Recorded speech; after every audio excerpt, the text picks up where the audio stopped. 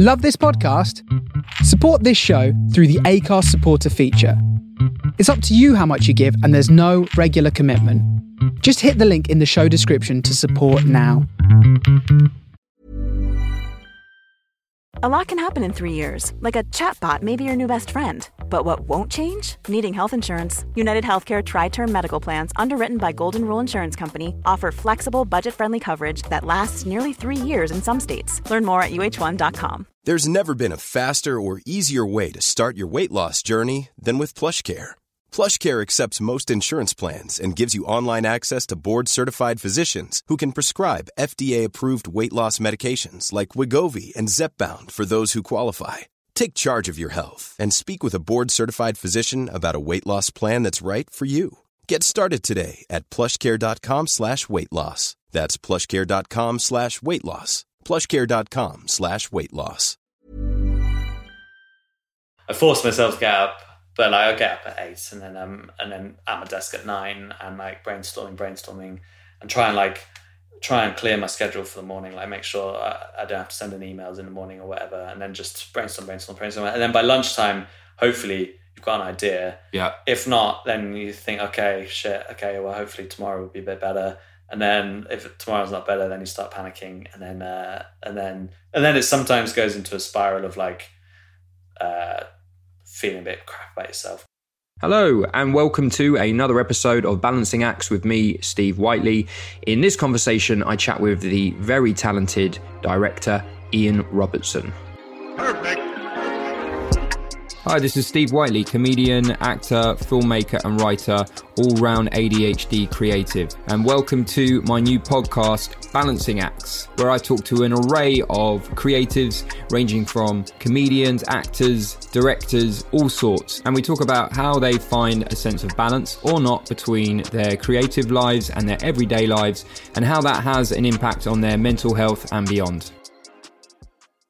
Balancing Acts is now made in association with The Comedy Crowd, who are a website and community that support independent comedy creators such as myself. I have a Comedy Crowd short, which is a 2-minute video, one of my characters on their website. They showcase the best new videos on Comedy Crowd TV, which is comedycrowdtv.com, and across media platforms, so do go and check them out.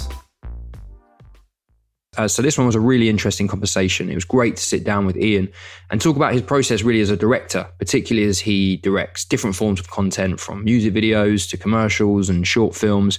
And we talk about his approach and how it varies in terms of, I guess, the work process, particularly because he's directed so many amazing and funny music videos. It was really interesting to hear about how he comes up with the ideas for them and dissecting and kind of going in deep into the whole process of what goes behind directing a music video, because it's a lot between working with creatives at ad agencies, a la Mad Men style, and clients, and how they differ from working on music videos where he gets to, come up with the ideas himself. We also discuss Ian's love for directing short films and scripted projects. He explains how he would come up with ideas during a period where every week he was kind of expected to pitch on a different music video through a production company he was signed to, and the pressure he felt from constantly having come up with new ideas.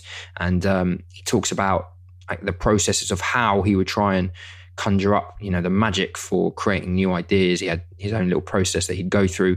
And also we talk about his hobbies outside of directing. It was really interesting because when I first reached out to Ian to come on to the podcast, he said his immediate reaction to me was he had no sense of balance. But I think kind of like a lot of creatives, when he's fully immersed in his projects, that seems to be the case. But when he's coming up for air, it sounds like he's got a fair few hobbies and interests outside of filmmaking. So we also covered that. So yeah, this one's really a fascinating conversation with somebody who's started at the ground level as a director and went to film school and has worked his way up creating award-winning music videos for the likes of Dizzy Rascal and award-winning short films. So if you're a director or interested in the filmmaking process at all, then this is definitely the episode for you. I should also say that when we recorded this, I was very bunged up. I don't think I told Ian that at the time, but it was fine. I was wearing a mask throughout. No, I wasn't wearing a mask throughout, but there was a comfortable amount of distance between us both for him not to catch my germs. So if I sound a little bit like that, then you know why. Okay, over to Ian. Enjoy. Perfect. Ian Robertson. Is it started? No, I just felt like saying your name. How are you? Yeah, good. Yeah, I'm excited to be here. My first ever podcast. Dun, dun, dun. Yeah. Well, it's interesting because you said to me, oh, I don't know if I should be here because it's sort of like a comedy podcast. I mean, it's not comedy in terms of trying to say funny things, but yes, there has been a running theme in terms of like people involved in the comedy world, as whether they be writers, performers, etc., have been on here. Yeah. But in my eyes, you are, because you're a comedy writing director. Yeah. I guess my stuff is always like comedic in some kind of dark, dark comedy stuff. But I'm not a comedian. No, so I'm not going to be funny. And that's the problem. Yeah, but you don't need to be. You don't need to be funny. That's the beauty of it. I mean, yeah, no, and that's a good thing because I've listened to a couple of these, and you know that they're not always like reaching to be like super funny. It's more like people being like sincere and talking about their lives and stuff. It's nice. Yeah, I mean, you know, my attempts for comedy are futile. Yeah. No, they're the worst bits. They're the worst bits, and I mean, and these are the bits that are just kept in. You can imagine the amount of stuff I've had to cut out. Yeah, you're poor. The jokes that just have not landed. So, for guests who I bring on that I have met previously, I don't know if it's really for the benefit of the listener. It's more just I like to sort of like have some kind of order in terms of our connection, and we've known each other now for about 6 years or so. Yeah. And we worked together on a music video. Yeah. Was it Juke Dumont? That's probably like that's my favourite music video as well. Mine too. And it's people who, you know, follow my music videos, it's always their favourite as well. It's my family's favourite. That's like, I mean, I kind of peaked too early, I think. That was my like first proper music video commission with like a decent budget, and it was like the best filming experience, probably the best video. I mean, I love all my other videos as well, but like just in terms of like the actual filming experience, it's just a dream experience. And then like the result was just a dream, and then the track was like a big hit. It was like Huge. number one for 2 weeks. And the track was Juke Dumont, Need You 100%. Juke Dumont, Need You 100%, and yeah, just, you know, sometimes with film projects like the stars align and it all works out. Yeah. And it was my first proper big film project, so I thought, well, filmmaking's easy. This is it. Yeah, it's like it's brilliant. And then of course after that, like, oh my god, actually it's normally pretty brutal and tough. But so that was, I think it was a bit of a shock going from that, a dream project, to like more difficult projects, and you're like, oh, actually it's not always like such a dream. So up till then you'd made some short films and you'd done stop motion, because I saw the Delta Heavy music video you did. Yeah, so my kind of journey was like I started like making films with my friend in my back garden, and even earlier than that with my brothers. Like we'd make like remakes of our favourite films. We made like a Terminator 2 remake. Oh nice, I haven't seen that. No. It's not on Vimeo? No, it's not on my showreel, sadly. But someone else in the There's a ghost in it. Ghost, okay, cool. I haven't interviewed them yet, but future episode. I made loads of little films in our back garden. Luckily, we had like quite a big back garden, great for, you know, shooting all sorts. And then I was like, I did media studies and made a bunch of little stuff, like shorts there. And then I was kind of interested in like making film my career, but I wasn't quite sure yet, and I didn't have a like show reel good enough to go to film school. So I decided to like just do the uni thing, and I went to Glasgow Uni and studied film studies, and I did a year abroad in Canada there. And like one of the courses I did in Canada was a stop motion course, and I learned the basics of stop motion. I realized it's like unbelievably easy. Like it's just so it's so easy. It's really, so cheap to do. It doesn't. The process seems ridiculously complicated. But also, the Delta Heavy music video did. What was the title of that track? Get By. Get By. Yeah. How many images was it? That one, or was it the previous music video where you used something like 4,000 images that you used? I should have looked that up. So yeah, basically after uni, I made some stop motion films, and one of them was just Get By, which was, I'd made like a stop motion music video for my cousin, which I shot in like a few days, like I think over a weekend, like 4 days. And then I got this Delta Heavy commission, and it was just a much bigger project. It was like 4 minute or 3.5 minute track, and I wanted to shoot at 12 frames per second, because my previous one was 8 frames, but the pace of this track was longer. I mean, this is really geeky for stop motion stuff. But so we shot 12 frames per second. So that's 12 photographs per second for 4 minutes. So I think, I did write down all the stats. I should have looked them up before I come.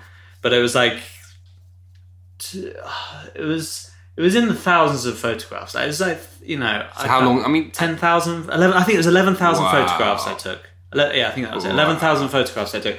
Obviously, I didn't use them all because... Were these Polaroids you take? It wouldn't even be very expensive, yeah. But it was like, 11,000 photographs, and I think a 6-week shoot, and it was basically me in my mum's barn, because I was living in Glasgow, but I moved back home for this because she had some space where I could shoot, and I would like animate in the day, like 12-hour days, like animating. And then on the weekends, my brother would come along and he'd do the hands, because basically the idea is revolves around it's a dubstep track, and it kind of involves like classic board games being like equalized to the beat, so they kind of move to the beat, and then at the dubstep drop, they will get like munched up and crushed and destroyed. Well, it seems to be a speciality of yours. I mean, because when there's a drop, things need to get destroyed. Need to be completely annihilated. Yeah, so my brother would come on the weekend and he'd be the hands for that. So he'd be like the butcher's hands. And then he'd go away, and then I'd keep shooting, and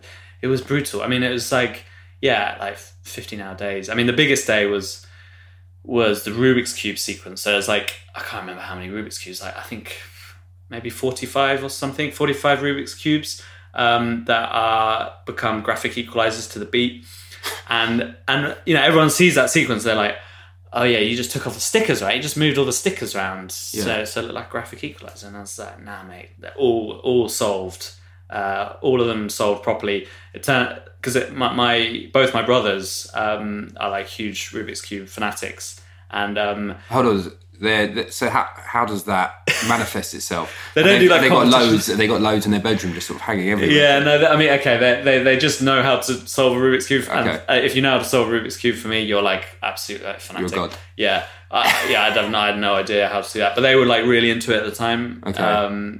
They don't do they're not like competitors or anything like that, but it was the Easter break, and they happened to both be at home for that weekend. So I was like, okay, I need you, and I got them to like solve all these Rubik's Cubes. It took, I think we did 12 frames, because each frame, because we had to solve so many different Rubik's Cubes, each frame took about I guess an hour to set, because they'd have to solve all these cubes and then we place them in and then take a frame. So I think we only did 12 frames and looped it. It was the only looped section in the film. All the rest are like unique frames.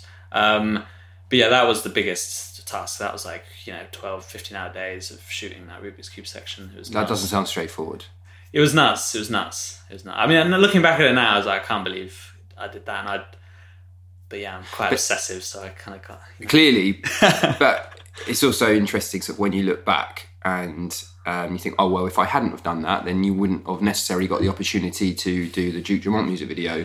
Yeah. So all that hard work sort of paid off. Yeah, totally. Well, I knew that if this... If I could nail this music video, this Delta Heavy dubstep music video, then it would be a great launching pad for my career, because their videos were posted on UKF, which was a huge dubstep channel, and it was like around the time when dubstep was absolutely massive. Like who was that guy, the big guy, the big famous, Skrillex and Knife Party and all these big artists. Dubstep was massive, so I thought like, okay, look, if I can nail this video. Well, even if I don't nail it, even if it's a crap video, it's going to get 500,000 views just because it's posted on a massive YouTube channel. So I was like, if I can nail it, then that's a great launching pad, like to go viral or just to get a lot of attention.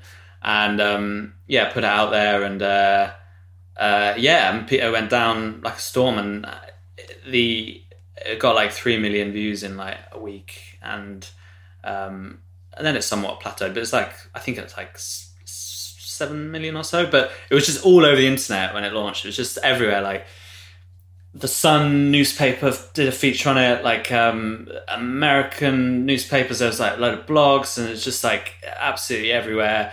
And of course, like all the YouTube comments, and then it was like it was like the third most watched YouTube video that week on the whole of YouTube, I think, or at least in the UK, I'm not sure. But anyway, it was just everywhere, and it was like quite a rush. So I was going to ask you, how does that affect you personally at that point in time? Because I've had periods in my career where I've created something and it's gone viral. Yeah. And maybe this is more, maybe this is only sort of my personal experience, because I'm a sort of bit of a megalomaniac. That's it. I've made it. Yeah. You kind of like, oh, this is it now. My career as a director is launched, or you kind of just, just see what happens, take it as it comes. Yeah, it's a really good question. I have been thinking about that a bit, because like you can get hooked on that attention, and especially online, right? Yeah, if something blows up. Absolutely, and I think because I'd done a couple of music videos I posted on Vimeo before that, or a couple of little videos, stop motion things, and like the Vimeo community are like really nice. They're like commenting and being really nice on all the videos, and so that was a rush, and then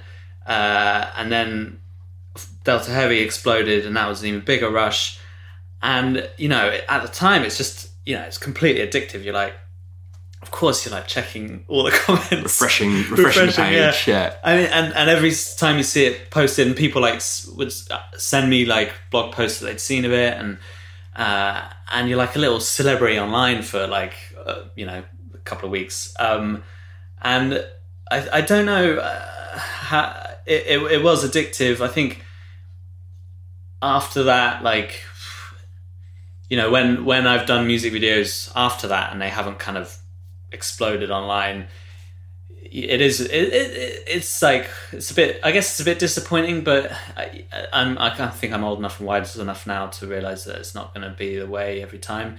I do think kind of early success is a double-edged sword. I think I got like a success in a very niche field, which is music videos.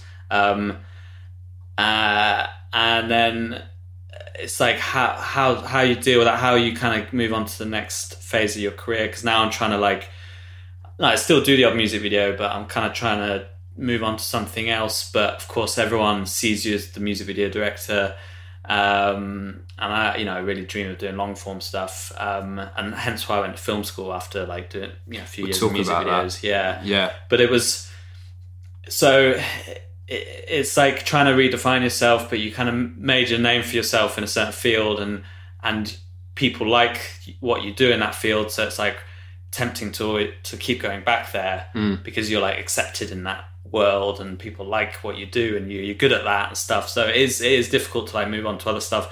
And the problem with music videos these days is you can't make a living out of them. So I think if I could make a living out of it, I'd probably I'd be doing it more and more, like music videos, and I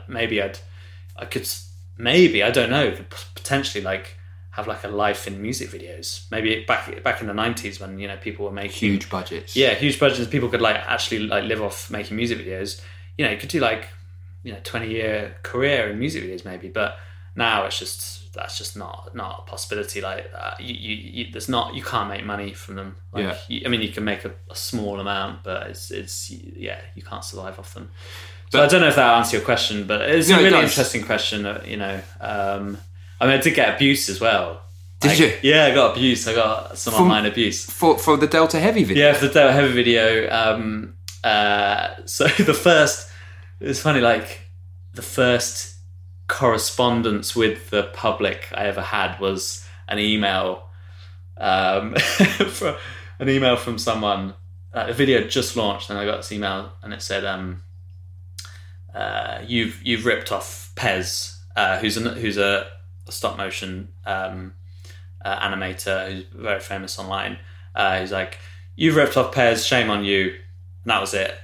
And I was like, "Oh fuck!" And because that was the first correspondence I had, I thought, okay, this is the start of just a torrent of abuse. Like, this is the first thing. And then I was like, oh god, I don't really shit. What should I do? And then after. And then I wrote back this like really considered email, like really long email, like explaining my whole creative process. And I was like, yeah, I'm aware of Pez, and yeah, I love his stuff, and definitely he's an influence, but also other pixelation animators like Norman McLaren and Svankmajer are also influences. Like, and you know, I initially wanted it to be a factory, but it ended up being a butcher shop, which yes is quite close to something that Pez has done, and I sort of talked through the whole creative process, and it's like really like you know, really nicely worded email, and sent it to him, and then this guy wrote back and was like, oh yeah, thanks for the email, actually really liked the video. Yeah, but that's like classic troll behaviour. They're just sort of like people that want attention, and you gave him probably much more than he could ever have hoped for. Yeah, sending a whole long email. And I guess it's a knee-jerk reaction, but because it was email, he like tracked down my email address, right. And that was what was so chilling. And of course, it was the only negative email I received about it. And then on the YouTube comments, like someone did say, they said, the comment was, "Ian Robertson, I hope you drown." Wow. Because again, I think he was upset that it was a similar style to Pez. So and he like found my name and named me. I mean, it's like, it hasn't really affected me at all, because you know. Did it affect you at the time? I guess the email did, because I was like, is this going to be the start of a lot of emails? But then I realised actually it was overwhelmingly positive, the response. And then the drowning comment. No, I think because it's some anonymous person and it was only one comment, and it was like, you kind of just laughed it off, and it's quite a fun story to tell. But I have been abused online in other ways, but that's a different story. Nothing to do with your projects. No. It's a wild west out there, isn't it? It really is. So you're saying before about, you know, the challenge moving from music videos to long form, but I think it's interesting because you've already like pivoted once or even twice. So some people might have made a couple of stop motion music videos and had success on the back of that, and just stayed as continued as a stop motion animator. I know you've done some live action stuff before, but then you jumped from that straight to doing live action. Because when we spoke, I remember at the time we spoke, and I was like, oh yeah, I love that Delta Heavy video you did. It'd be cool to do something similar to collaborate, do something similar. And you said you wanted to do live action. I was like, oh, okay. Yeah. And then obviously the Duke Dumont video happened, and you pitched for that. That's a massive leap of faith. Yeah, and that was that like early on in my career, I had just some like real lucky points, and just things working out like unbelievably well. Because I was thinking, I've had success in stop motion, but no one's going to take me seriously as a live action director, and that was the ultimate dream. I love working with actors, so Delta Heavy was big online, and then I met up with you because you liked the video, and we talked, and then you sent me this brief for this Duke Dumont track, and I'd never been sent a brief before, really, like for a proper budget, and it was like $25,000 budget in the brief. And I was like, $25,000 for this film? I mean, the budget at Delta Heavy was like $1,200, I think, and I didn't have to take any fee, of course. I all went to like paying for the games and stuff. So I was like, $25,000, like, oh man, I could do like a war epic. And I also had no idea of budgets and stuff. But yeah, like I pitched on it, and I thought, okay, I'm never going to get this, because I've never made a live action music video before. I'd made live action shorts at uni, but very low budget stuff.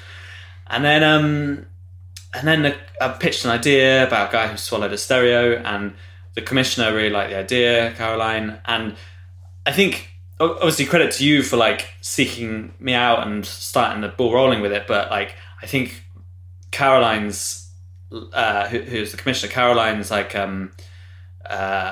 just faith in me being able to direct a live action music video. I mean, that she really took a big risk, and that was amazing. I'm like forever grateful to you and her. But like she managed to convince like Ministry of Sound to like go with this director who'd only made a bunch of live action shorts and one big stop motion music video. And that was you know, in your career, I'm sure you've had it, like you come across the odd person who like takes a punt on you and at the right time, and that launches your career and pushes you to the next step. So like she completely took a big risk, because I was a complete unknown. I'd never done a film with a bigger budget than £1,200. It's a massive leap. Yeah, and then it was like, and she was like, oh, why don't we shoot in LA? And I was like, because she was out there, and they wanted like a summery vibe. And I was like, sure, yeah, why not? And then, you know, the idea got signed off on a Thursday night, and then I was on the train down the next morning, and on the plane on Friday afternoon with the producer Sarah, and then, you know, we're like casting in the airport, and then landed and had location recce's, and the whole thing from getting the green light on Thursday night to releasing the video online was 2 weeks. It was absolutely nuts. It's crazy turnaround. Like insane turnaround. But I think it's better for it. Like, and I do really like that about music videos and somewhat the commercial world, but mostly the music video world is really like the pace of it is really fast, and I really like that pace because you don't have time to overthink things, because I have a tendency to overthink things. So doing like feature development or shorts development or whatever, there's so much time to overthink it, and then you could kill the idea before you've even started. Exactly, and that's something I'm aware of, that I'm capable of doing. So I'm better at avoiding that now. But with music videos, it's like you don't have time to doubt yourself or overthink it. You just like bam, bam, bam. You're on a plane shooting, and then and then you're back in editing. And yeah, that was a dream. Juke Joumon was just a dream project. That was ridiculous. Yeah, and it was interesting because I felt like we were probably at similar stages in terms of like I'd only just set up at the time. The production company was Off Key Creatives, and to be honest, I was very new to it. I didn't know what the fuck I was doing. And I didn't know whether you knew I didn't know what the fuck I was doing. I was sort of like completely, because that was the biggest music video that I'd sort of worked on through my production company. And it was a learning curve for me. And I know it was a learning curve for you. So we both were kind of like learning together. But the thing is with you, Steve, is you're an amazing blagger. And I say that. I don't know whether to say that as a compliment. I say that as the biggest compliment. Like I can't do it really. I can't do it. And I think for a producer, I mean, like back then you were, a producer, right? Yeah. And you were making your own stuff. And I guess predominantly were you producing? Yeah, I mean, in terms of bread and butter. Yeah. And that is an amazing skill to have. Like to be able to like blag is an amazing skill to have as a producer, and it's crucial for any producer, I think. Like not lying, you never lied or anything like that. No. Because that's where you have to draw the line. But you're just being able to have the confidence to be like, yeah, we can produce this, and not kind of, or even if you're feeling like, oh, I'm out of my depth, never ever made that clear. Because I remember like there'd be calls where you'd be calling me like panicking, sort of in the last couple of weeks leading up to it. It's like, I don't know what we should do about this. And I was like, no. I was like, no, it's fine. We can sort this. It's not a problem. And then put down the phone. She was like, oh my God, how are we going to sort this? Yeah, see, because I was like so new to all this, and I was like, I don't really know what I'm doing. This like a huge project and stuff, and I can't even remember, but like I said, I probably was like freaking out. I do remember like a couple of days before leaving for LA, I think even before, I'm not sure if the idea got signed off, but I think it got signed off when I was like gonna go to LA like the next day. I do remember like crawling up into a ball on the sofa in my flat share, and just like lying under the covers and like kind of in a ball in like, oh my God, what's going to happen? I don't know what's going to happen. Is this okay? But then of course, when you're on the train and things are happening, you don't have time to think like that. It's just like relentless, the pace. So, but there's always that I find anyway, there's always that moment before you jump into that creative project. So let's say it's like the day before the shoot. Yeah. The day before the shoot, I'm always like, I can't sleep most of the time. I'm like, what have I forgotten about? Yeah. What's going to go? Something's going to go wrong here, and inevitably there always is something. But it's that leap of faith, isn't it? And then when you're actually in it, and you're in your flow state. Well, definitely, and I find I do get like a bit anxious before directly before a shoot, but often I find at that point everything's in place. So you've got your cast, you've got your crew, you've got your location. So the day before the shoot is actually like it can be quite calm because like everything's in place and it's too late to do anything else. So I'm strangely calm at that point. I find I'm most anxious when just before an idea gets signed off, or it's got signed off and you don't have your crew yet, because like, and then you're on your own as a director. You're like, you've got to make this. You've got a script or an idea or whatever, and you've got to make it, and it's like huge. You've got a lot of work in front of you, but you're on your own because you don't have your crew yet. You maybe have a producer, but you don't have anyone else. And that is like the scariest because, you feel like you've got to do this alone. But as soon as you're like, cinematographer comes on board and you're, production designer and then actors and all that. And then first off, you're too busy to worry, but also things are falling into place and things, you feel supported and you feel like you've got your team around you. Yeah. But it's that moment like just before when you're like, also you feel like, maybe we could just pull the plug. Maybe we should change the date. Yeah, maybe we should just not make this and just have a holiday instead. Yeah. There's a bit of that that's going on, but then of course that's just nerves. And then as soon as you get into it, it's like fine and it's great. Yeah, it's exciting. How do you find the difference? Because in terms of a director, you direct music videos and now also commercials, and then obviously your own scripted stuff, short films, and obviously you want to get to long form. What's the difference in terms of like your mindset between those three areas? In terms of like, for me, if I'm making my own projects, there's I don't want to use the word like there's more TLC there, because you'll put TLC into all projects, but I guess the difference is in commercials or in music videos, there's someone that you're answerable to.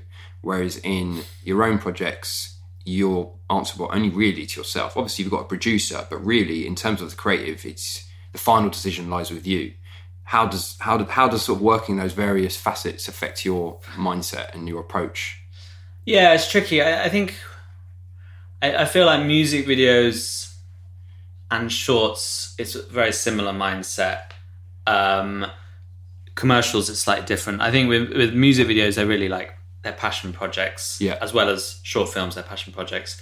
I guess the tricky thing with music videos is there is a client involved. There's an artist, there's a label, a commissioner, but because it's your idea, because it's your concept, you feel like a lot of ownership over it. You're not just like bringing someone else's idea to life. So it's your concept, your script.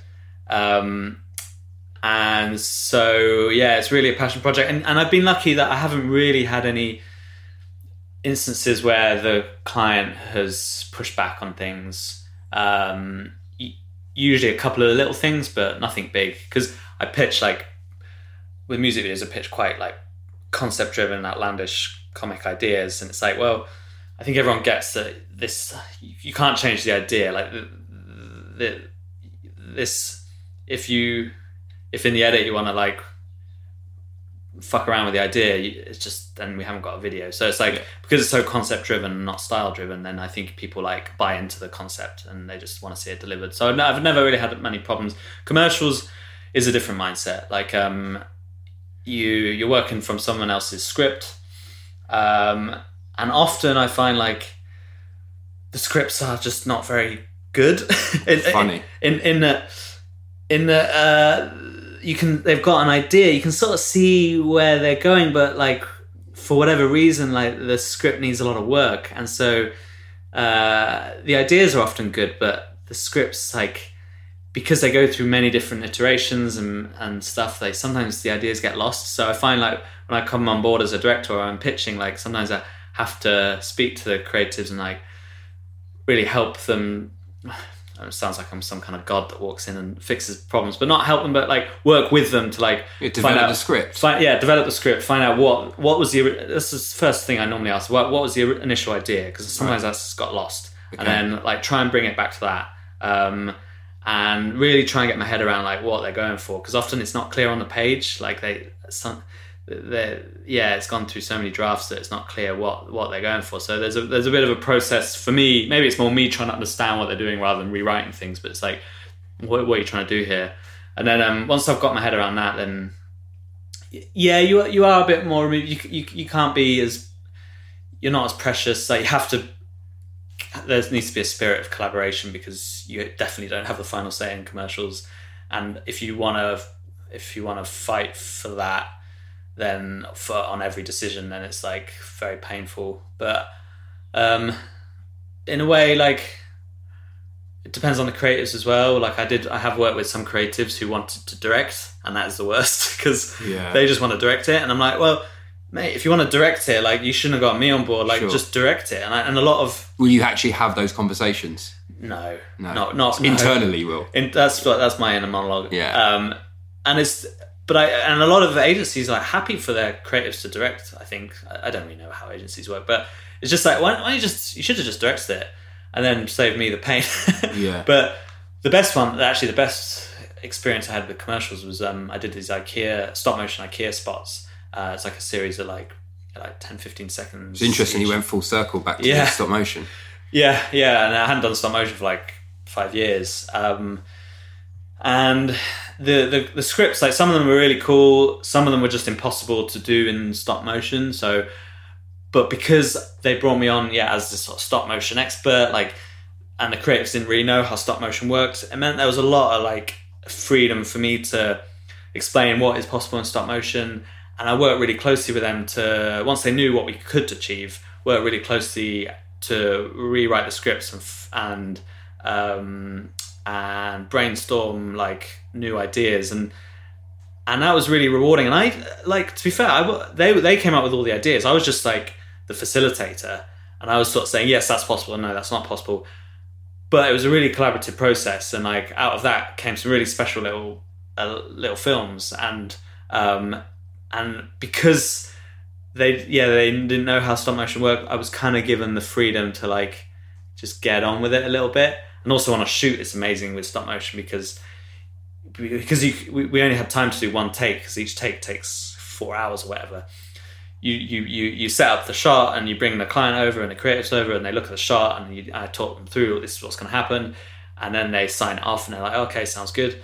And then they walk away, and then they just have to leave you to shoot for 4 hours. Like, they can't chime in and say, oh, can you change this or change that, because it's, the wheels are in motion. And that is perfect, because they are forced to keep at a distance. Whereas with live action stuff, the client and creatives have got like a live feed, so they're seeing looking on the monitor, and of course they're constantly like chiming in, being like, oh, can we just change the performance a little bit? Can you just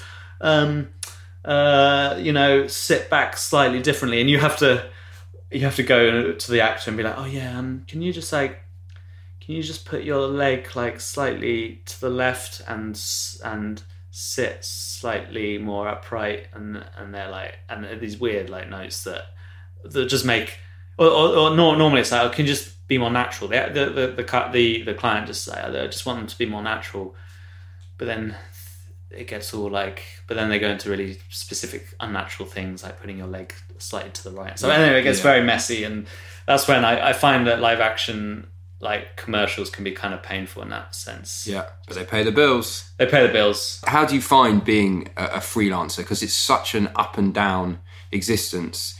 Do you have moments where you're like, oh shit, I don't know how I'm going to pay sort of next month rent? Or, I mean, I guess you're established now, so, but did you go through a period of that? And how do you sort of like move past it? How do you sort of stick with your guns and go like, actually, this is the career that I'm going to follow. I've made the right decision. Because also, you, I don't know if you find this, but especially when you're starting out, you'll have maybe friends or relatives who care about you, and they maybe think that they're doing the right thing by saying, oh, are you sure you should be doing this? Maybe you should do something safer or something like that. But obviously that can sometimes like sow doubts in your mind, so seeds of doubts in mind. How have you approached that? Yeah, I mean, it's on that point, like, I think having the early success of the music videos, like having the success of Duke Dumont and Delta Heavy in my sort of fresh out of uni, those were like, had that success, and that kind of validated my career path for my family. Not that they were like, they were always supportive, completely supportive of me going into film, but it was a useful bit of success to be able to show them like, oh, you know, I maybe can have a career and it's not a complete pipe dream. Yeah. You know, so that was useful in that. But in terms of making money out of it, yeah, like throughout my 20s, but like, yeah, I didn't really have any expendable income. More recently, I've got a bit more, but not like, I'm not saving any money for sure. Yeah. I am like, yeah, I'm not rolling in it for sure. And it is like, but because the commercial it's stuff. It's weird though, because I saw you roll up in a limousine. So. Yeah, I don't know what I'd spend my money on. Are you money driven person? No, not at all. Not at all. I just need enough to survive and then you're happy to go on holiday occasionally. Right. But because I've been doing like more commercially stuff, not big commercials at all, more just social media stuff. But that has like, I can do one of them and then not have to worry about making, or not have to worry about money for a few months. So if I can make like 2 or 3 of them a year, I can survive. But I'm not saving any money. Like, I'm not sure when that's going to happen. All right, you know, you'll get there. You'll get it. Yeah, I'm sure. Going back to what you were saying about, you know, wanting to move into scripted, what I found again really interesting is that you signed to this big production company. For anyone listening who's not familiar with the way it works, like in the commercial and the music video world, there's lots of different production companies, and they sign directors to their roster and then try and pitch them out to work. I guess kind of that's how our relationship started. So you were doing that, and then you directed like a Dizzy Rascal music video, post doing the Duke Dumont music video, and then you did what was the one that you got for the Vimeo staff pick? Jules. Oliver Dollar and Jimmy Jules. Yeah. House which was great. So you're doing that, and it's sort of like, oh wow, you're doing these big budget music videos, and then you decide to leave and go to film school to study what? What were you studying? Fiction, directing right? Fiction. Yeah, directing fiction. Yeah, so that's a big call, wasn't it? Yeah, it was a weird one. It felt quite natural because I was at Colonel Blimp, which is part of Blink. Blink are like they were like one of the top 5 production companies in London in terms of commercials, and also music videos. And I was signed there. I ditched you for them. Yeah, still not over it, mate. Yeah. Actually, you know what? That was actually probably one of the best things that could have happened to me, because after that, I'm not joking, that made me like reappraise my whole approach. And I was like, I'm not going to try and find directors and like build a roster. I'm going to base the whole production company around my talents.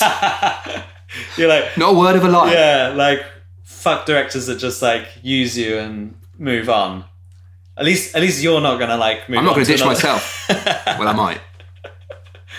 Be like, Steve, I'm going to a production company. What was the question? So I was at Blink, and I was sweet. I was on a retainer. Did you know that? So yeah, I remember you telling me that. I was on a retainer. I remember, that's unheard of. Because that was part of your breaking it to me. But the part of your breakup speech to me was like, look, Steve, it's not you, but you're paying me a retainer. So if you can't match that, then fuck off. Yeah.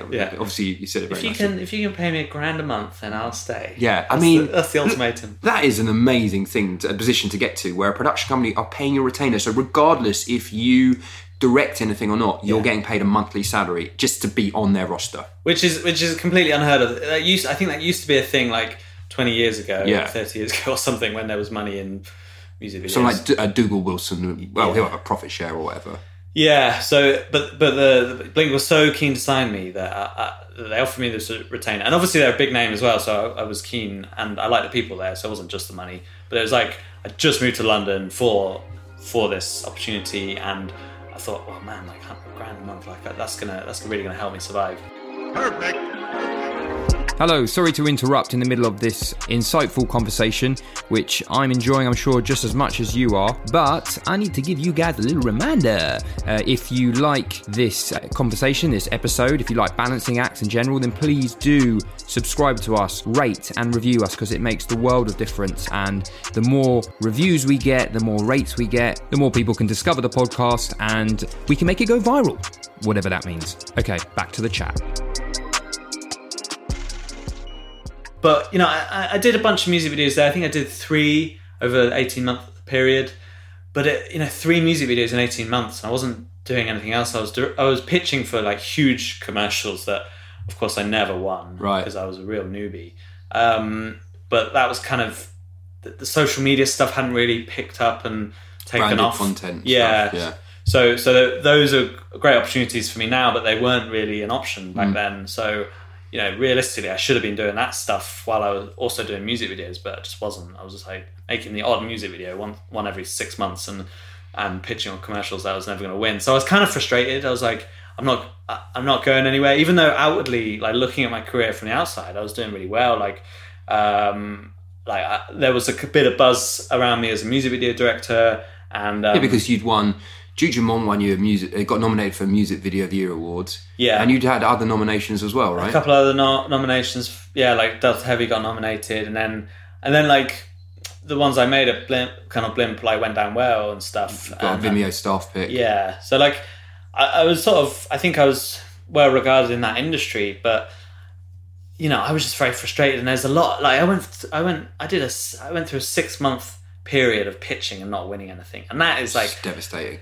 That is so, like, soul-destroying. How did you keep up your morale? I didn't at times. Like, it was bleak. Like, so bleak, isn't it? Yeah, because you get sent a track pretty much every week to pitch on. Mm-hmm.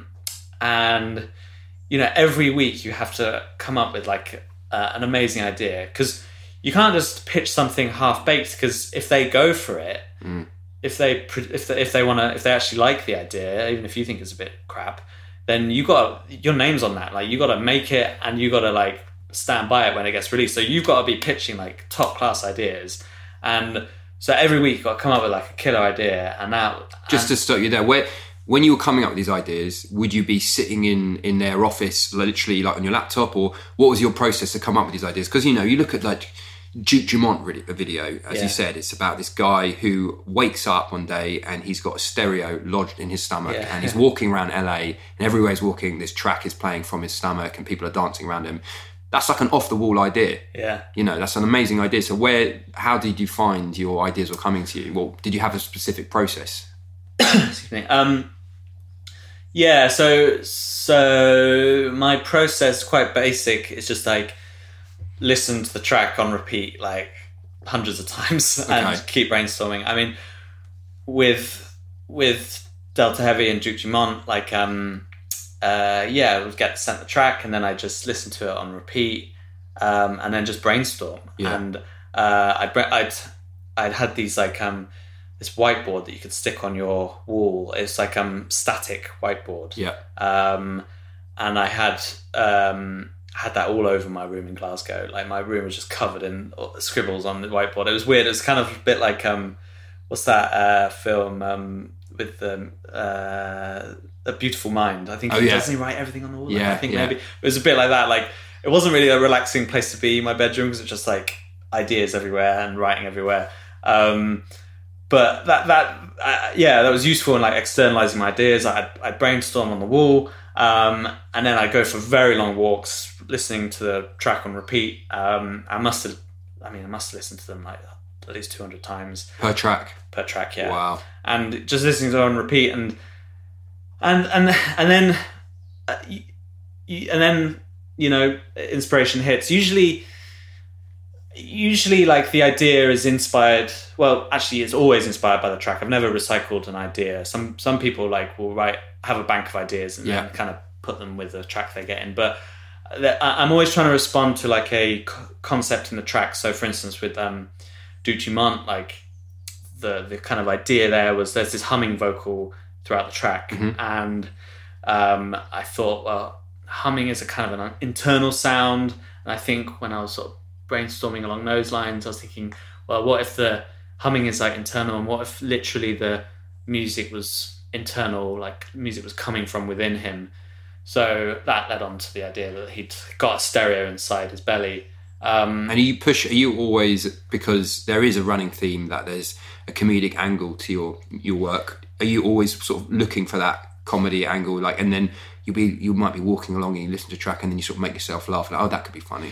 Yeah, I mean, I guess that's just my sensibility. Like, I like ideas that are, especially for music videos, I like concept-driven ideas that are absurd, quirky, weird.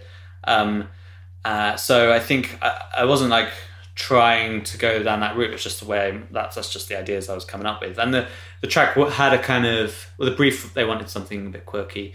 And then the track it's not the most serious track, so it was kind of easy to go down that road.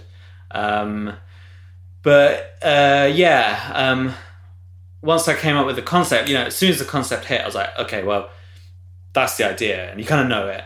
And then it was just a case of like crafting the story, and like the initial drafts of the story, like there was like the ending. I really struggled to find the ending. I knew that it had to end up in a hospital, but I mean, there was an ending where because in the film he goes to the hospital and gets, because he doesn't like having this music playing from inside him, because people are dancing around him and having a good time, but he's just trying to like do the groceries or live his daily life, and he's just getting more frustrated with everyone being annoying him.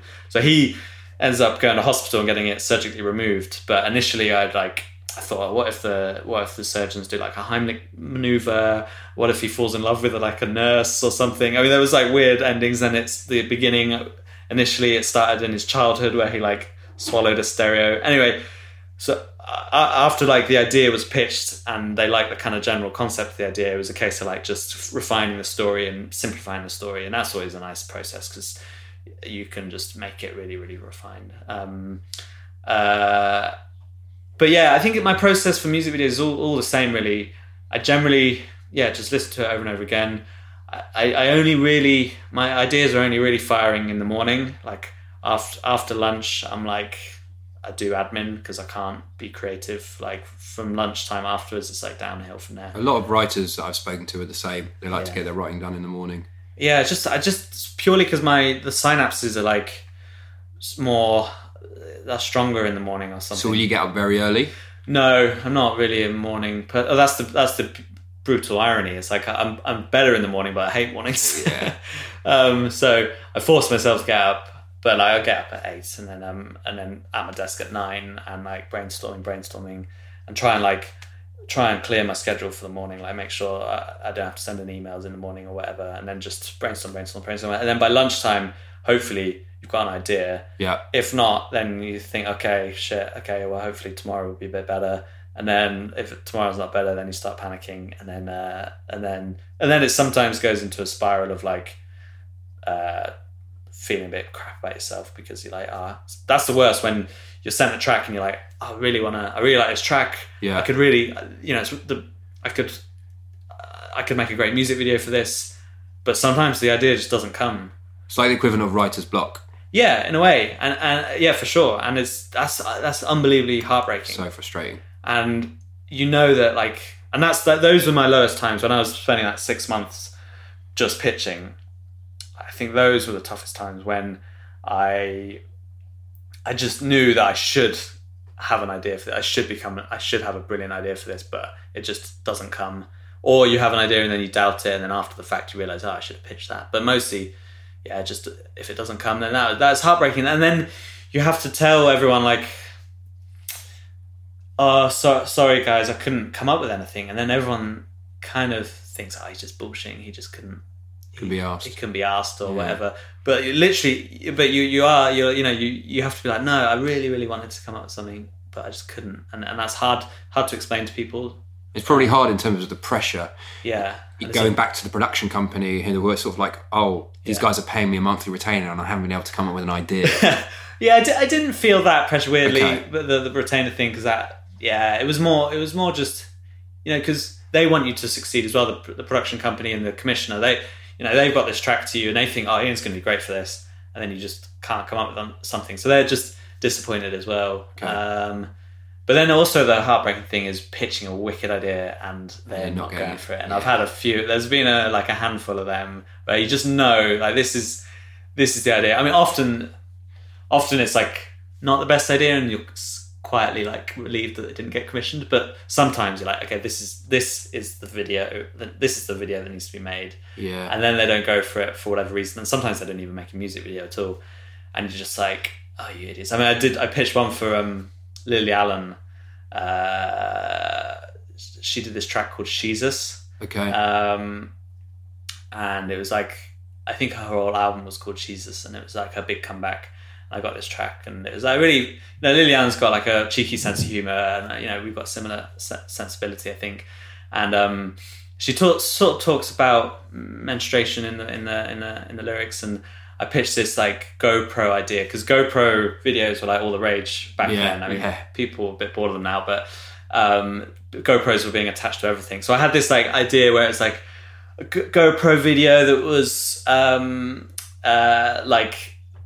it was like the point of view of something in Lily Allen's life. It started out in her handbag, and then it was like the dog grabbed it, and you weren't sure what this object was, but you were all seeing the whole video from the point of view of this object, and the dog grabbed it, and then her kids grabbed it, and it was just sort of went around with her all day, and you're like, what is this in Lily Allen's life? And then in the end she goes to the bathroom and like puts the camera up her vagina, and then you realise that it's like a tampon, and I thought it was thematically perfect for the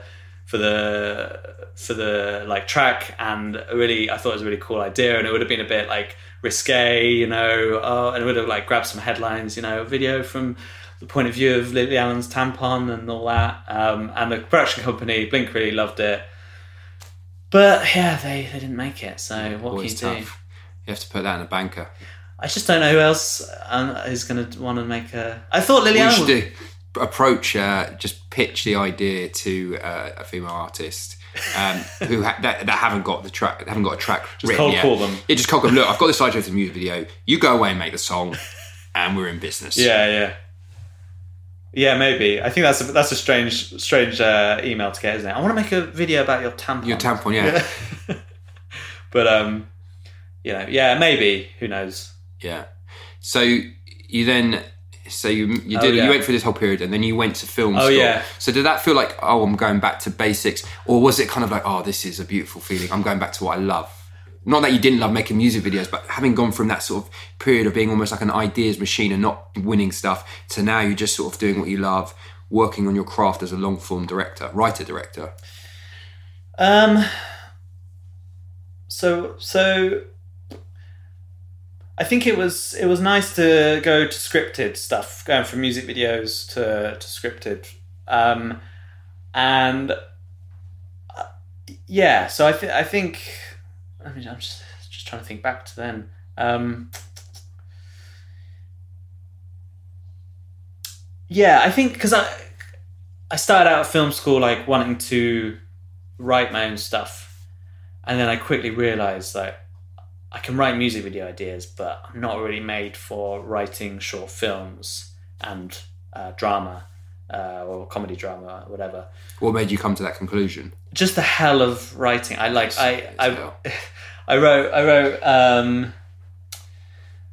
a film, The Proposal, which is my first film at the FTS. Oh, thank you. But the writing process was just hellish. Like I'd had another idea before that I was like really trying to make work, and I just couldn't make it work, and so I had to give up on that last minute. And I just like the idea in The Proposal. Basically, the concept is a woman and a guy are in a French restaurant, and a woman is like has hidden like a ring, an engagement ring in a creme caramel, and is going to surprise her partner with a proposal, and he discovers the creme caramel, and the moment he's like going to commit, saying, "Oh, I do," or whatever, a thief comes in and robs the restaurant, and comes up to the table and holds them at gunpoint and is like, "Give me all your valuables," and he hands over the ring. And it's unclear whether the thief saw the ring or whether this was a kind of like signal that he didn't want to get married, and then it becomes this kind of like comedy, like comedy of manners thing, and the but the idea came from, I think, because you had to, in the film school, you have to deliver a script by a certain point, because you have to shoot your film by a certain point, so you can't like postpone. You have to have an idea, otherwise you have to make a film. So it really felt like a gun was being held to my head. They do that on purpose, to get you into the rhythm of sort of having have a deadline. Deadline. And because unless there's a script, all the other people on the course are making this film as well, so you have to make something. You can't just say, okay, we're not going to make a film. So I'd given up on my old idea, and I was like, fuck, I need to come up with something. And I literally felt like I had a gun to my head, being forced to like come up with an idea. And then I thought, what if literally a person had a gun to their head to propose, to commit to someone? So it kind of was born out of the hell I was in. And that's kind of what happens in the film. Like there's, this guy is forced to make a decision in like a violent situation. And then after that I was like, oh my God, that was so painful. This whole writing process was so horrible. And I can't do it again, really. Like I love being involved. I loved being involved in the development of ideas and in coming up with ideas. But in terms of actually like crafting characters in the screenplay, like that is a completely different thing from doing music videos or commercials. And that's why I sort of, since then I've been working with writers, and I work on my grad film. I worked with a writer, and it was his idea that he came up with. He pitched me this idea for a film I made called Comeback Kid. And he pitched the concept, and I really liked the concept, which was basically about a guy who, a guy had finds his wife cheating on him, and then there's an altercation, and this guy gets killed, and is reincarnated as a young boy who ends up kind of through chance revisiting his ex-wife and their partner who are still together, and this boy is unaware that he's a reincarnation of an angry man who's got all these resentments, and then but through the story kind of discovers that he is wants revenge, and it kind of goes down a very dark route. So he pitched this idea that was like, he just thought it'd be funny if a young boy was reincarnated with all these resentments, and I thought, that's a really funny idea, and there's some good awkward scenes in there.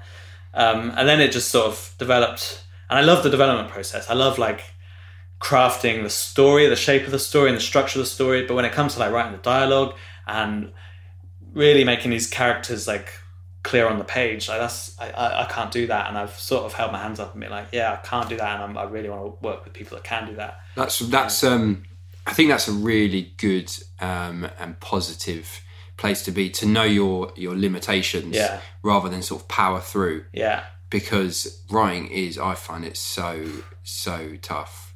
Sometimes I'm in the flow and it's great, but to know what your strengths are, because so many people, I think, in creative worlds, I think that's one of the hardest things, to really figure out what you're best at, and to ignore, or not to ignore, just say, okay, I'm going to do this as a team effort and pass this part on to somebody else. So basically the way that you work now is that someone else will have an idea, they'll come to you, and if you like it, go, I'll attach myself as a director, and then you'll develop the idea with them, and they'll do the dialogue, but you'll sort of like help craft the whole structure of the story. I guess that's the kind of idea. So would you get like a co-writer credit, or are you just happy to sort of be director on that? With Comeback Kid, I didn't have a writing credit, and I'm kind of, if it's my idea that someone else ends up writing, so I've got a couple of projects at the moment which are my ideas, but writers are on board actually writing it, like then I'll get some kind of co-writing credit. But if it's their idea and they've written it and I've just been involved with the development, then I think they'll get the credit, the full writing credit. But that said, the hardest thing it's great because I love working with writers. I think the hardest thing is just you're then not in if you don't write, you're not. It's more you're not in control of your own output. If you're a writer director, you don't have any excuses not to make stuff because you're the one that will start the project. Yeah. Whereas when you're working with a writer, and if you're working off their idea, you need to somehow find these ideas, and you're relying on someone else to come up with the idea and write the thing. So you're really not in control of your creative output.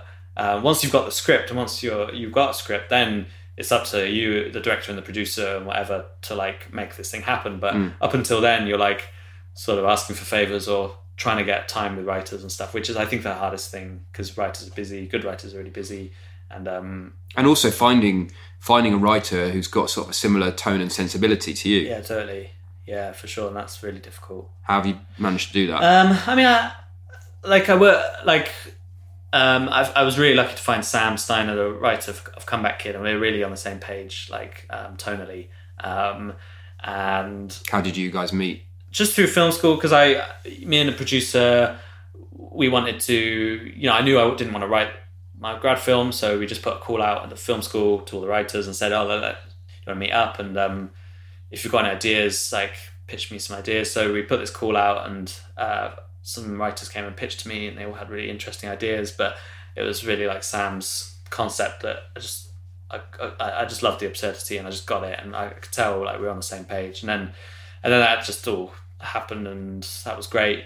And then since graduating, he's been like super busy with like features and theatre. He's a really big theatre writer, so it's sort of hard to find time with him. I've got two friends who I write with, but I'm always wanting to like hear new ideas and meet new writers. So yeah, I'm just always on. I've got my eyes out at all times, like try and read as much as possible, and just like. So if anybody wants to pitch some ideas to you, there you go. Call out, shout out. Get in touch with Ian Robertson. Ian Robertson. iRobertson.co.uk. There we go. Go there to pitch me your ideas. I'll include a link in the show notes. Hopefully you won't get an angry email like you did after Delta Heavy. Yeah. No, it's fine. I can deal with that. Okay, yeah. You've had the experience now. You've got the armour. Yeah. So what's kind of like, what would be the end goal? Have you got like the dream in terms of the career? Yeah, I mean, I love to make a feature film. Yeah. And maybe even more than one feature film. That'd be the dream. Like I love features. I mean, TV is really exciting as well at the moment, but I was brought up on features, and I just love the self-contained nature of telling a story within an hour and a half, 2 hours. There's nothing more satisfying than that, and I'd love to be able to do that. But it's a long haul. Like you have to make features. It's a long journey. So I'm very aware that won't happen like anytime desperately soon. But I'm trying to get some ideas in kind of together. I've got this idea that it's kind of too early to pitch, but it's kind of set in the world of magicians, because I used to do magic as a teenager. I was one of those kids that was just shit at sports, so did magic to impress the girls. Did it work? Oh, they loved it. Yeah. So you met your current girlfriend. Say again? That's how you met your current girlfriend. No. That was through the magic of film. So magic turned an interest in magic turned into an interest in film, an interest in stop motion and stuff. But yeah, I think it's a weird world. I mean, I'm not really in the world of magic anymore. But we used to do weddings. We did a redundancy party. Magic at a redundancy party. I mean, I didn't know. Was that an uplifting event? It was really weird because this big company had been like made redundant, and they had a big blowout. This is a film. This is a feature film idea, or short at least. Yeah, they understandably they're like, okay, we're getting made redundant. Let's just have a big party just to like, one final hurrah and say goodbye to everyone. Wow. And they had this big dinner, and me and my friend Matt were going around the tables doing stand-up magic, and everyone was like super pissed and having a good time, and it was great. And then sometimes, I think we went to the organisers after the dinner was finished, because usually it's like they just want table magic, but we went to the organisers after, and it was like, oh, do you still want us to do magic after the dinner? Because people were dancing and milling around and stuff. And the organiser was like, yeah, sure, just keep roaming the room and do some tricks. And I went up to a group group of like 3 people. I was like, "Oh, hi guys, do you want to see a magic trick?" And then one of the women looked up. One of the women in the group looked up, and she was just like tears in her eyes, and they'd clearly been having this like really like heart to heart. And of course, because they're British and too polite, they're like, that'd be nice. I was like, oh fuck, oh god, this is really, I don't want to do the trick now. Let me leave. But of course, they'd said yes, and so I like quickly did this magic trick, and they were like, kind of the woman was still crying, and like, and I was like, okay, there you go, see you later. Brilliant. So I see, this is like, you can't write that. I mean, you can write something from it now, but I mean, that is just magic, isn't it? It's material. It is. There was a story. There was a lot of material like that. Like, it's just, and we did an old people's home. We did magic in an old people's home, and they were like, they introduced us like, oh, we've got some young boys here, and usually we see them, out robbing people, but it's nice to have like some kids doing magic for us here. It's like, mate, I've never robbed anyone in my life. I'm a good boy. And we did, and it was like, we did all sorts like that. A lot of street magic. We'd go, because we lived in this like little village, and we were so bored, but we'd go and like, the way to entertain ourselves was going and doing street magic, because we were really into David Blaine. We just basically ripped off all his tricks, and we'd go out on the rural streets of Benson, Oxfordshire, and like go up to like these 70-year-olds and be like, do you want to see a trick? Mostly they're like, what? Who are you? What? And like, okay. And then you'd do the trick, and they'd be like, oh, cool, great, see you later, thanks boys. And it was very far from like the David Blaine videos that we were trying to emulate, which were like these inner city New York slick types, like the huge reactions, everyone being like, whoa man, that's a crazy trick, whoa, and just like all this big stuff, and we just get the reactions being like, cool, thanks, okay, or mostly just people not wanting to stop and chat with you. So that was kind of weird and surreal. And now no more magic tricks? No, on set, just to keep morale up? No. I literally don't even remember the routines anymore. And it's really cringeworthy. I mean, that's part of like where this film idea is going. It's like, I find like magicians really cringe. Like, it's really like, I don't know. It's like, I don't. The whole thing is just really weird, and I don't really get it anymore. Like, I don't know. It's because you're naturally like saying, "Oh, I'm." The whole situation is weird because everyone knows it's a trick, but you're still playing along. You have to play along, yeah. Like Santa Claus. Yeah, exactly. But the only type of magic I do like is if it's comedy magic. And there are some amazing like comic magicians, and because then you're really essentially just seeing a stand-up routine with some cool tricks in there. Yeah. There's a guy called Leonard Green, who I don't know if he performs anymore. Like, this was 10 years ago when we went into this stuff. He was really funny, and he's got a TED Talk thing online, so it's really good. It's worth watching. And the magic he was doing was fantastic, but also he's very funny. And there's a guy called Bill Malone, who's a really funny guy and doing really cool tricks. And then who else is there? Jerry Sadowitz. Jerry Sadowitz is brilliant. Yeah, he does magic as well. I can't really remember his routine. He's an Edinburgh Fringe legend. He does magic as well, right? Yeah, he does. I think I saw him like ages ago. Yeah, he's very funny. He's very funny. So, outside of directing, do you have many hobbies? What do you do to relax? I'm not very good at relaxing. Are you not? Do you find that your career or your focus on your career is all encompassing? Yeah, or on the job, like,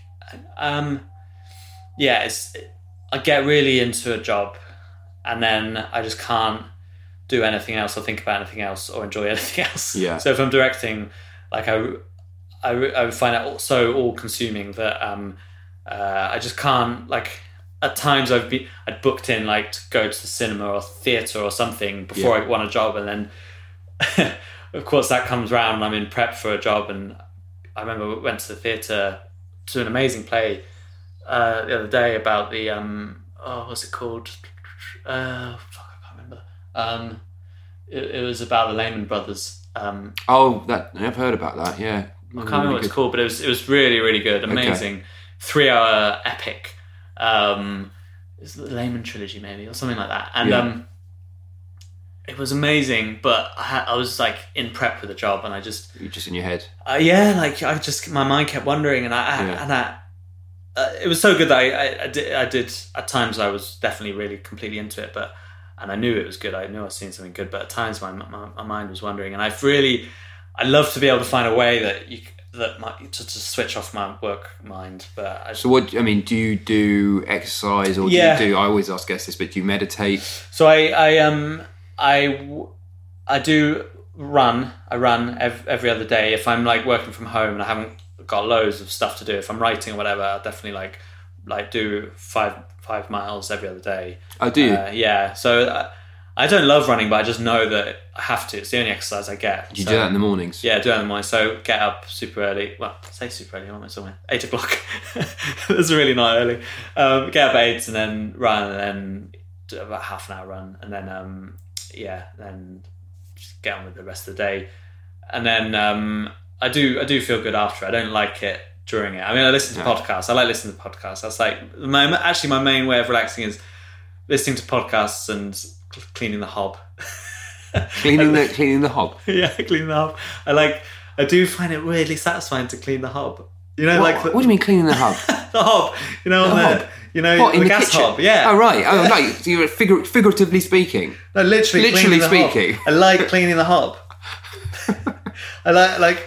Is that a daily occurrence? No, it's like maybe like once or twice a week. Okay. No, I can relate to you in terms of cleaning. Yeah. I have a tendency to let things pile up. So up till early this morning, this place was... Really? Yes. It's so tidy now. I did it this morning. Yeah, I did this morning because my motivation was like, you're coming round. So it's like, let's make it look like I'm an organised and orderly person. But when I do clean up, it gives such a sort of satisfying feeling, like you're just clearing out the cobwebs, and it's a mental thing as well. Like if you sit, I don't know what your desk is like, but sometimes I get loads of paperwork or whatever on my desk, and I can't concentrate. That affects you. Yeah, you can't concentrate if the desk is messy. And I think I like about cleaning, and I don't think I'm like OCD. Maybe there's a bit of that in me, and I don't like cleaning up other people's mess. It's not like I want people to like leave our mess, but I do. I find that I love the instant results of cleaning, because with film and any creative pursuit, there's so much, it's just so ethereal and like up in the air all the time, and you don't even see the results, especially if you're making film for like months on end. So I love these little tasks where you can see instant results. Like you've got a messy kitchen, you clean it down, and then it's like, wow, I've done something with my life. Yeah, well, they clean say my kitchen. There's like lots of these podcasts, like have you heard of what's his name, Jocko Wilco? I can't remember his full name. He's sort of the Marine US guy who sort of just tells you to go and do it. One of his pieces of advice is Jocko Wilco. I think it's Jocko Wilco. Yeah. First thing you do in the morning is make your bed, because then you've completed your first task. Well, I do that, and I absolutely do that subconsciously. And because, man, I don't understand how people don't make their bed in the morning. That is mad. How can you? How unless you're like leaving your bedroom? I guess because I work from home and work from my bedroom, I have to have a neat bed. But I believe in that. Do you find it hard working from home in terms of the isolation of being on your own all day? Or are you okay with that? At times, well, my girlfriend generally works from home as well, so she's an editor, and so she has a little edit suite in the flat. So usually we're at home together, and then we'll have like tea breaks and is that a nice thing, or is that sort of like great? No, I like it because if I was at home just by myself, and I have done that, and especially if I'm writing and pitching and I'm all in my head, then I can really go insane, and I can go into like quite dark places. Really? Yeah. Because in what sense? I guess because like part of my writing process is saying things out loud, and pitching things to people, especially with music videos. Like you can brainstorm, and then I have to like say it to someone, and if there's no one around to say it, and I've got a deadline looming, I get really like frustrated and in terms isolated. Of what you want their feedback. Partly their feedback, but just partly the process of vocalizing an idea. Because as soon as you say an idea out loud, It's amazing. I find it every time, like as soon as you say it out loud, you know what the problems are with it. Have you thought about ever just recording it into your phone and playing it back? I have, and I do. If I'm really desperate, I will just talk to myself. Yeah. But it's not really. This doesn't really have the is it? same effect because there's this thing with like actually saying something to someone and knowing that your idea is going to get judged, even if they're not a judgmental person. You're putting your idea out there to get judged. Yeah. And you're exposing your idea, and it may be the best fucking idea in your head, but as soon as you say it to someone, you know whether it's good or not. Right. And so when I've been isolated and alone, when I've had no one around to say ideas out, and I've been pitching, then that's those are tough times. Yeah. How do you manage that then? God. I'm not very good at managing it, to be fair. Like, I sometimes call people up. If I've got a couple of friends who are freelancers and maybe pitch them the idea. Okay. Or I'll just say, okay, I'll wait until someone gets home. And then as soon as they walk in the door after a long day's work, I'm like, do you want to hear this idea for a music video? Yeah. And they're like, oh, I'm actually really tired. Yeah. But, so yeah, I don't know if I'm the best housemate necessarily, but yeah, you know, I'm not very good at coping with that, but there are strategies like calling people up or whatever. And how are you in terms of like just enjoying life outside of work? Do you know, like, do you have specific things, like you're saying you went to theatre? Do you have certain things you're like, all right, this is what I enjoy, this is where I get sources of inspiration from? Yeah. I watch a lot of films. I love going to the cinema. I mean, I love just, even if I know it's something I can watch on Netflix, because the way Netflix and Amazon are doing things these days is they're doing like a cinema release for like a few weeks, like 3 weeks, and then they're putting it on online. And I quite like that model, actually. I think it's great. I think we've needed that forever. I hate this. You know, you remember when we had to wait like 6 months for a film to come out on DVD or whatever? It's ridiculous. So but yeah, there was Love Story and another film recently that I just definitely I wanted to go to the cinema because I love just going into a dark room. Irishman as well. Yeah, those are two. That's it. Yeah, those two. Marriage Story. Yeah, Marriage Story and Irishman are the two that I know I can watch these online in a couple of weeks, but you got to be there. Got to be there, and it's the experience of seeing it in the cinema is great, and the traveling to the cinema and seeing it with a friend or a girlfriend. It's just absolutely love. Like, that is my main outing, really. Other things I do is there's a life drawing class near me, so I sometimes go and do that, like on every Thursday. Oh, do you? Yeah, and I really like that because, again, it's like this instant gratification of like drawing something and seeing instant results, which is really satisfying and is good for the soul, I think. So I love doing that. What else? I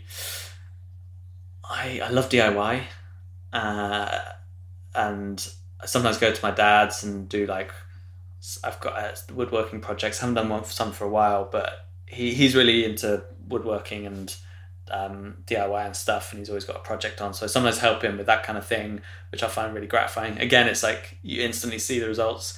And built a bed the other day. Nice. Solid oak bed. No, how dare you? How dare you? No, and I built it from scratch. It was great. So fantastic. I could definitely not do that. I love all that handy stuff because and I do find that relaxing. Again, it's those jobs also you can listen to a podcast whilst you're doing them. They're the best jobs when you can listen to stuff like that. I mean, with Get By, going back to Get By, which was just days, 6 weeks of being on my own animating.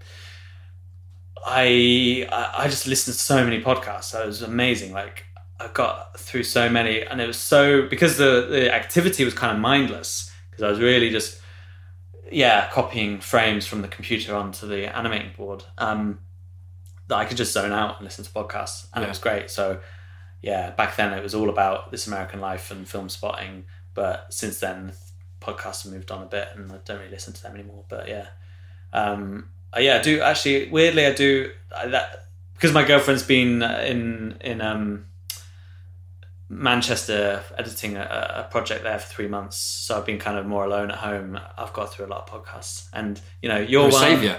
Adam Buxton. I love Adam Buxton's podcast. I love In the Dark is amazing.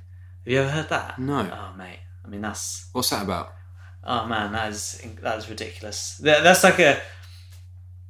Like, I love all these kind of rambly podcasts. I think they're great. They're very relaxing, but In the Dark is like... It's like investigative journalism. It's like a whole different form. It's weird putting like... I think podcasts such a broad church of things. It's really weird are. like calling Adam Buxton's podcast and In the Dark the same thing, podcast, because they're so different. I mean, this is like there's two seasons, both amazing. Second series is absolutely like crazy amazing, worth listening to both, but this one has an ongoing story, and it's like about this. The second series is about a guy who's put in prison, put on death row, I believe, or life sentence, I can't remember, for murdering some people, and he's clearly, well, he's tried 6 times. He was tried 6 times for the same crime, but the DA like screwed up a load of the trials and so he kept getting like the trials kept getting rejected because It sounds like a bit like the Netflix series, the one that everyone was going on about. Was it last year or the year before? Stephen Avery. Oh yeah. So what's that called? That was huge. But yeah, I mean, I watched recently one about OneCoin, a digital cryptocurrency. Oh yeah, I listened to one BBC Crypto podcast. Queen. Yeah, that was really interesting. That was really interesting. I thought it was a bit too long. Like it could have done. There were certain elements that they repeated. A bit repetitive, but I love the idea and I love the world. But this, because I've got mixed feelings about true crime. I'm sort of into it, but like there's so many series about criminals, and you watch them and listen to them, and you try and figure out whether they're innocent or guilty, and that for me is kind of your basic true crime format. And there's something a little bit, I feel a bit dirty after listening to too many of them, because it's like you're kind of giving a criminal a voice in a way, and there's something a bit perverse about like trying to suss someone out, and it's not based on any fact. It's just like based on your assumptions of them. And Sure. I think there's some really good ones out there, but they're not. Then I feel a bit dirty after listening to them. Whereas In the Dark is pure investigative journalism, so it's about a true crime thing, but it's not really about whether someone did it or not. It's like the assumption is he clearly didn't do it, and it's like about picking apart the case. And it's really amazing. It's really amazing. It's great. I'll have to check that one out. Yeah. It's interesting because when we spoke, and I said to you, it'd be great to have you on the podcast, you said, "Oh no, why me? Because I've got no balance in my life." Oh, yeah. But listening to you this past hour or so, I feel like you have maybe inadvertently got a good sense of balance. Like you've got a relationship, you live with your girlfriend, and it seems like you've got a good setup there in terms of you both working from home together, and that seems to work well. And then in between, I think everyone the same, particularly creatives, when they're immersed in their work, it's all encompassing. But it sounds like in between those moments, you know exactly what you like in terms of what inspires you and your passions, etc. Sounds like you've got lots going on. I'm going to ask you a question that I ask all guests. I mean, based on that, or maybe not even based on that, what does the idea of balance mean to you? Balance. This is a tricky one. I need to think about this one. What does balance mean to me? We can have like large moments of silence, and then I'll just edit it together afterwards, or we'll just sort of put a little soundtrack underneath. Oh God, balance. I mean, it doesn't have to mean anything to you. Well, I get okay. Yeah, no, it does. I guess the idea of balance. I love the idea of balance, like this kind of harmonious life where you have enough time to socialize, enough time to work, and the work you do is really fulfilling, and you also have some time with family and friends and everything, and culture and everything. So I kind of know that there's an ideal out there, and I guess I'm trying to strive for that. But because of the nature of like filmmaking, often it's out of balance. That's why I said when you said, do you want to come on the podcast? And I was like, I don't have any balance in my life, because I kind of know what that looks like, I think, but then it's impossible to maintain that because like I had an edit deadline just yesterday, and I was up till 6 a.m. editing, and then I had to get up for 8 a.m. to go to the mix, and like that's not a balanced life. Like working like that. I mean, it rarely happens like that, but that's not balanced. So I like the idea of balance.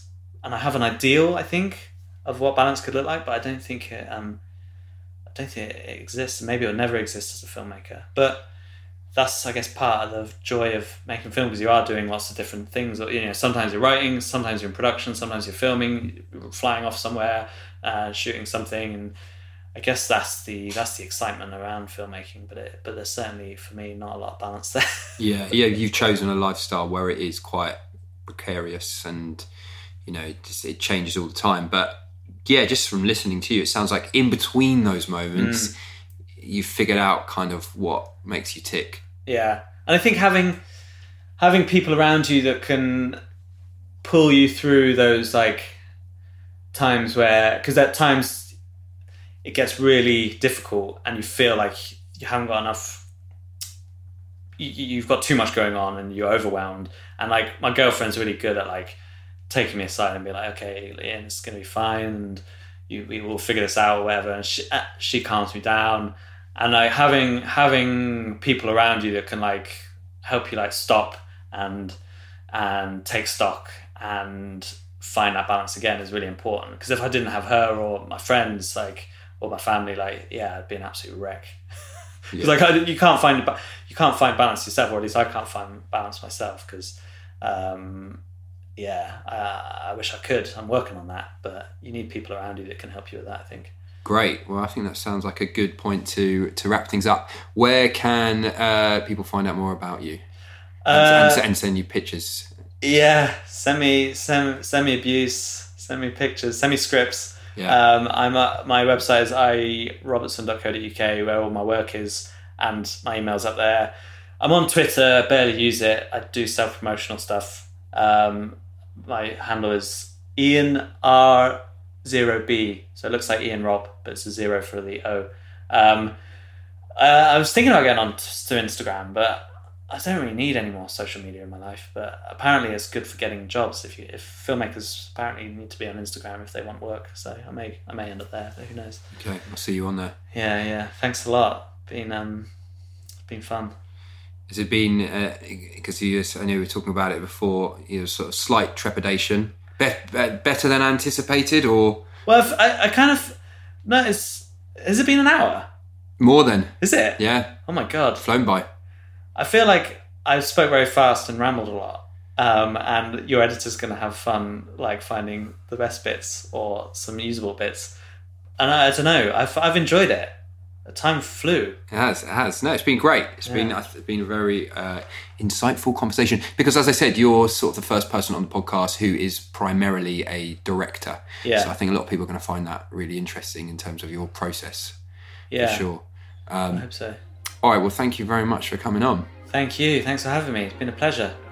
I will see you on Instagram. Yeah. Perfect. So there we have it, folks. Ian Robertson. That was a really interesting conversation. It's great to get it from the horse's mouth, or the director's mouth, as it were, just in terms of, getting such a detailed breakdown of his approach to directing and all the processes involved in the various forms of content that he's making. I love Ian's work, and I'm going to continue to keep an eye out on everything that he's making. He always surprises me with his latest piece of work. So, it's a new direction. I wasn't expecting that.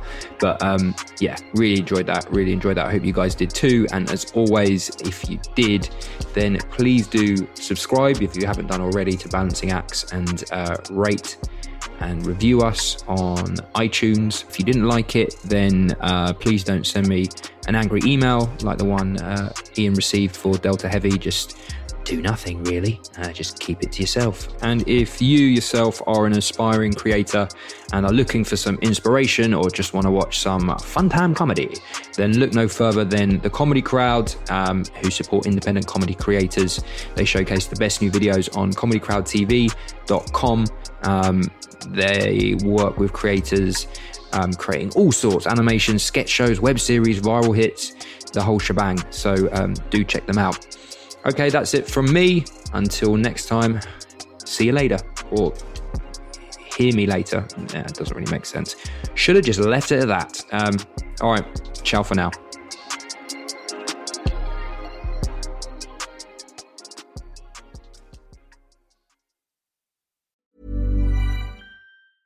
Cool fact, a crocodile can't stick out its tongue. Also, you can get health insurance for a month or just under a year in some states. United Healthcare short-term insurance plans, underwritten by Golden Rule Insurance Company, offer flexible, budget-friendly coverage for you. Learn more at uh1.com. Even when we're on a budget, we still deserve nice things.